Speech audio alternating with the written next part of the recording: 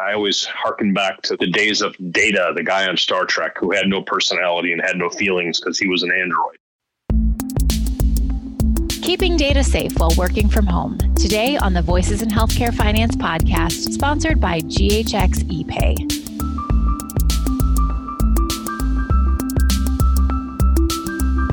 Hello and welcome to the podcast. I'm your host, Erica Grotto, and I'm joined today by my co-host, Eric Reese. Eric, do you want to tell us a little bit about yourself? Sure, Erica. Hi. I'm one of HFMA's editors and writers, and I've been here at HFMA going on like 25 years. Most recently, I've been the editor of HFMA's Financial Sustainability Report, and my primary focus has been on HFM Magazine. I've been developing content, managing and the editorial planning and production processes.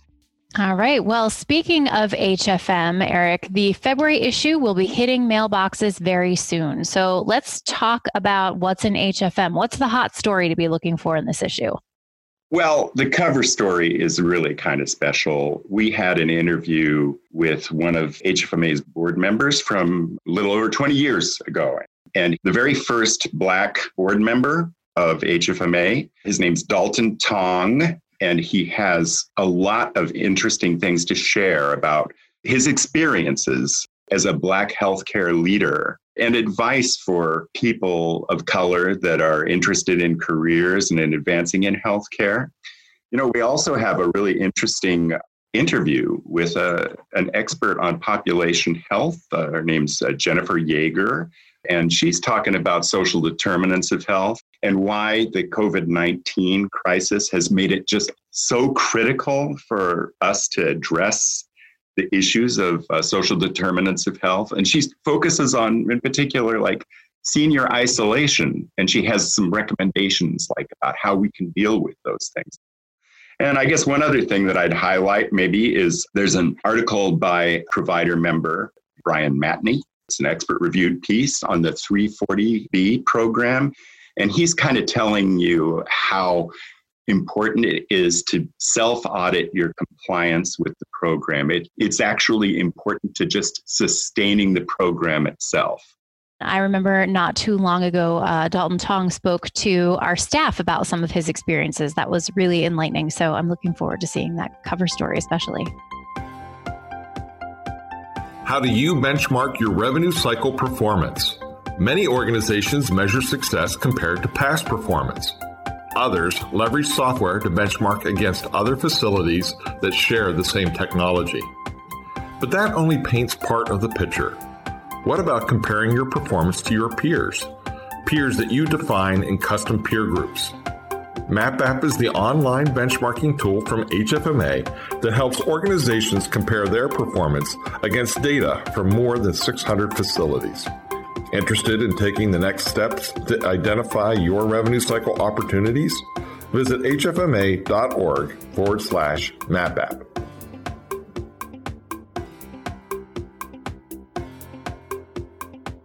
I want to take you back to March 13th, 2020. Friday the 13th. That was the day that we on the HFMA staff found out that our office was shutting down for, I believe the plan was 2 weeks, during which time we would be working remotely.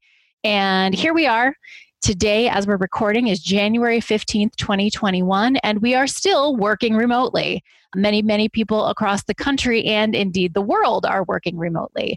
But with working from home comes new security risks. And that's what our main interview today is about. So, Eric, I want to put you on the spot. I want to ask you a question. I'm going to read you a piece of information, and I want to know what it sounds like to you. Here it is. 409-52-2002. Well, my first thought was his phone number, but no, it sounds like a social security number. It is. It is indeed a social security number. Oh my God. Okay. It is not my social security number. I would not. You would not share that. No. No. But it is someone's social security number. Specifically, it is Elvis Presley's social security number. Here's why I'm telling you. I recently interviewed Kevin Coppins, the president and CEO at Spirion, which is a data security company headquartered in Florida. He talked about some of the risks that occur when we work remotely, as well as some best practices, but the guiding principle is always the same, to remember that there is a person behind the data. People let their guard down when they're at home. They feel safe at home. You see plenty of commercials on TV about people letting their guard down just a little bit too much when they're at home. Making the conversation around data personal is not an easy thing for organizations to do. The data that you're working with at home actually represents people. And understanding that it's not just their social security numbers, it's not just their medical records. Hackers are looking for any key element that they can go ahead and find and append to another key element to take those pieces of data and make it a person. And I think if people try to make it more personal when you're working from home and recognize that the data that you're handling represents individuals, and if that individual is compromised by your action or inaction, regardless of where you're working from, you're making an impact on somebody's life. And I think that might sound a little bit dramatic, but it's real. Every breach starts off with unprotected server of lots of sensitive data found. And that's usually not because somebody was trying to do something wrong.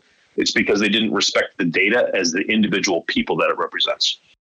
I oversimplify. If you draw a visual of your desk at work or your cube at work, and if you had 315 files sitting on top of that desk, and they all contained financial reports, patient data, doctor data, whatever it happens to be, clinician-related stuff, and you walked out of your unlocked office and left them all sitting there, you probably wouldn't do that, because the visual representation of looking at all this stuff, you'd be like, eek, this is not the best idea. And oh, by the way, if you did do that, somebody would probably be calling you or grabbing you back into your office saying, this is not the best idea.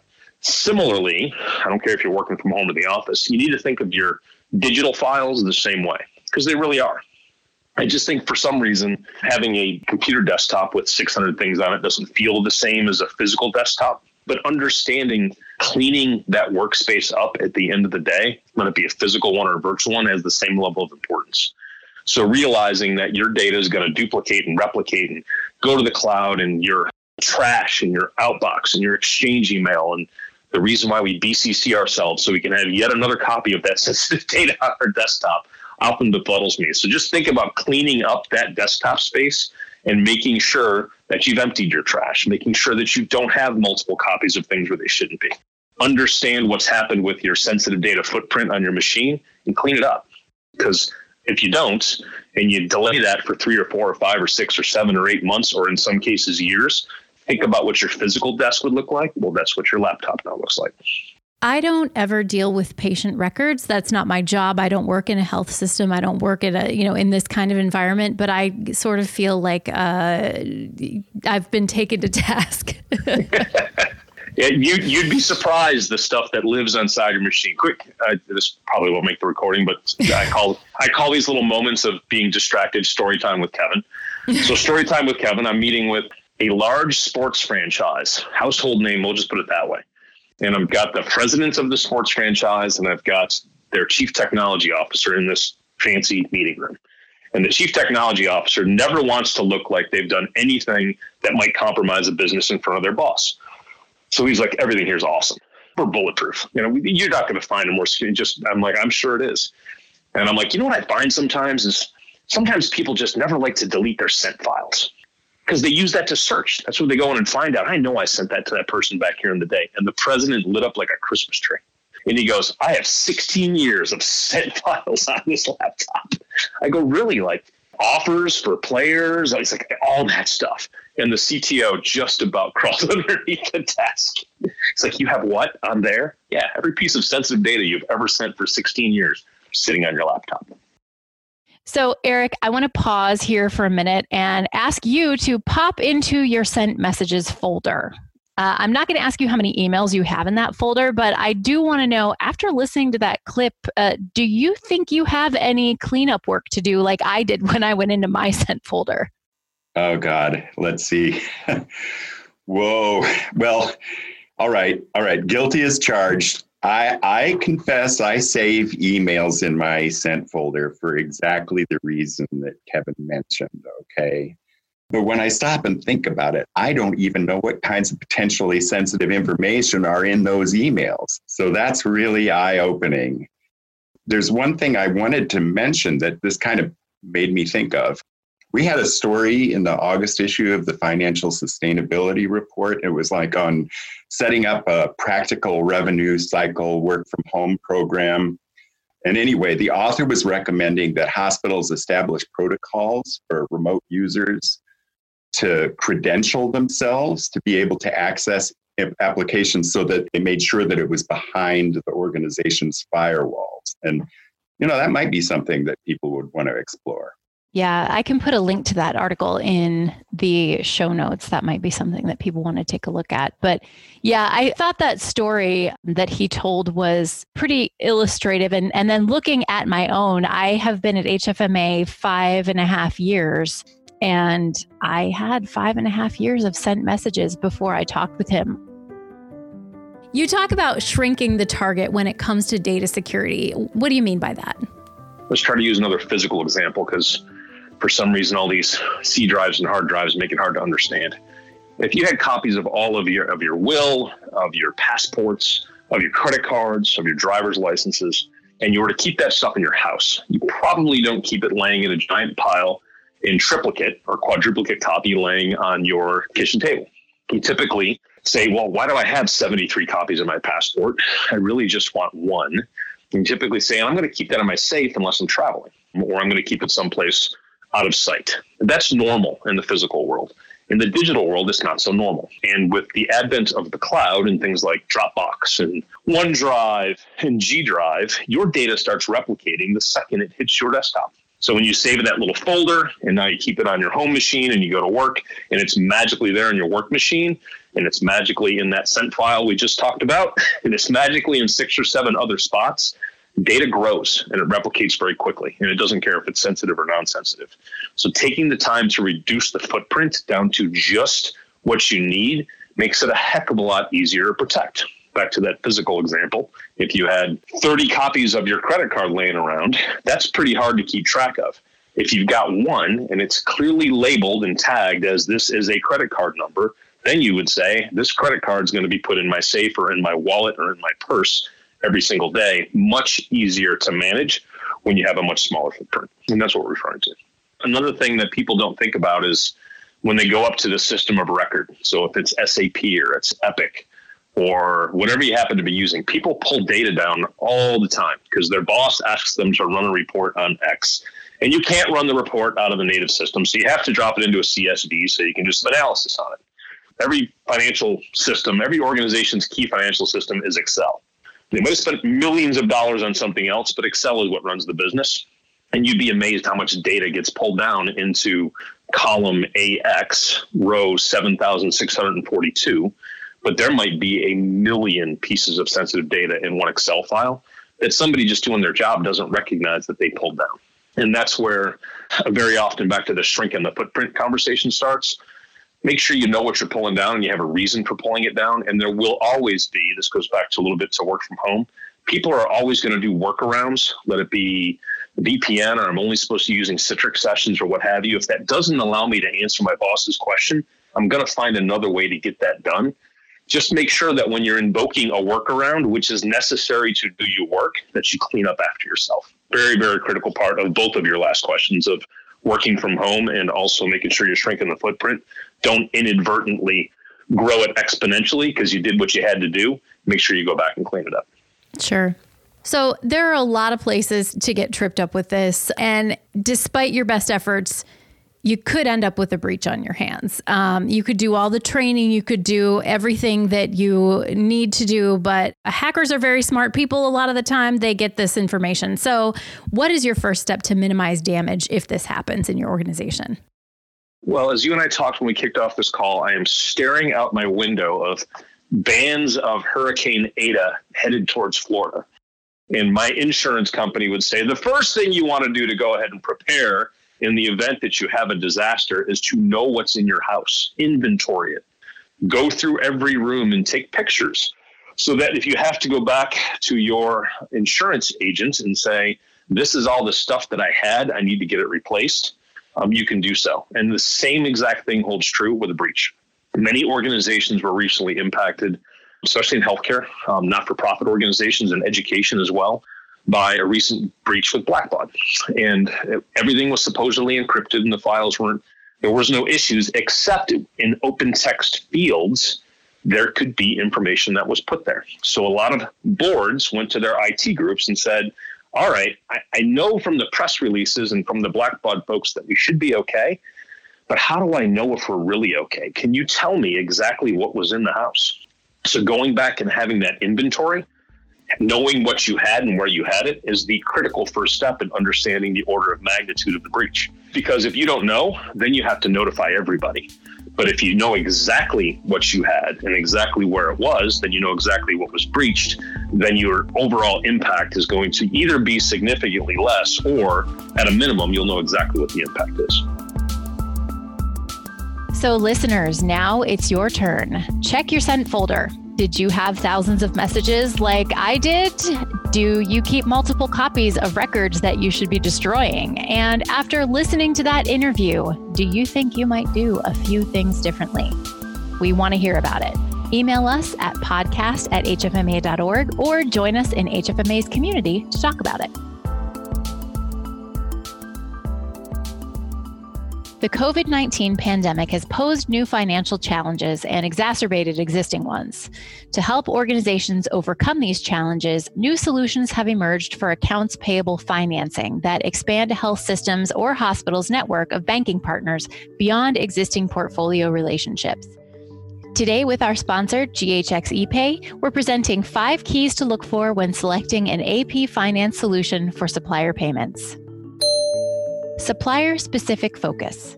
To satisfy supplier short-term obligations debt, a healthcare organization requires a solution designed to direct funds where they're needed, when they're needed, while streamlining processes to facilitate timely supplier payments.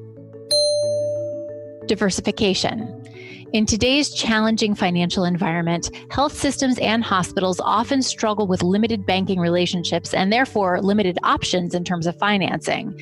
They should choose a solutions provider that has a broad range of financial partners and trusted relationships with these institutions.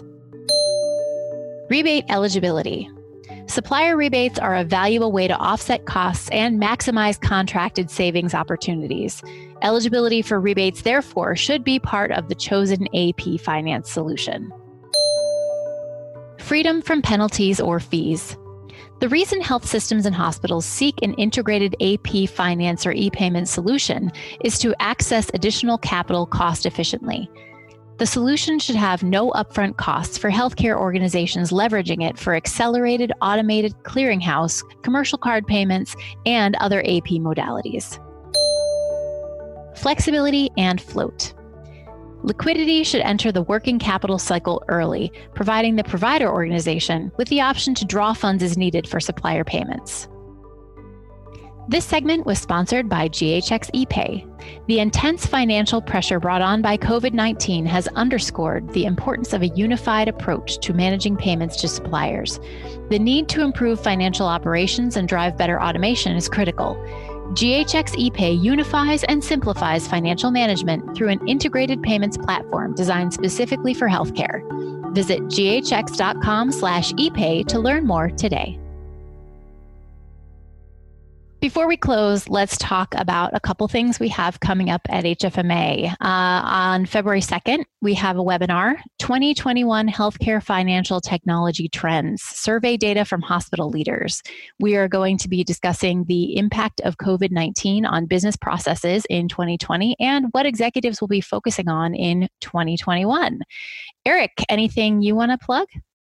This year is HFMA's 75th anniversary, and we have plans starting in March to just include a bunch of articles telling about kind of the history of the association and really interesting facts about it over the past 75 years. We're going to highlight milestones through HFMA's journey over the course of the year. So that's something to look forward to.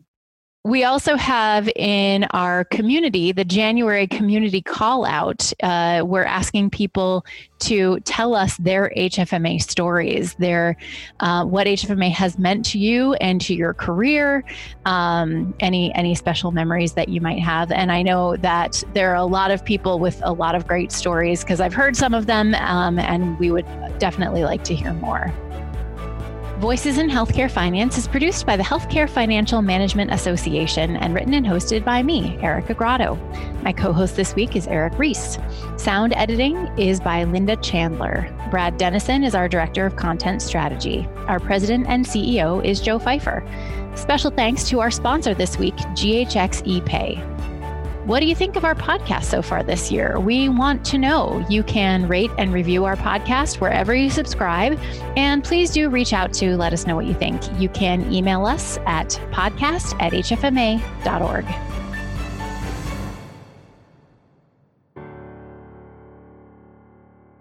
How did you get that?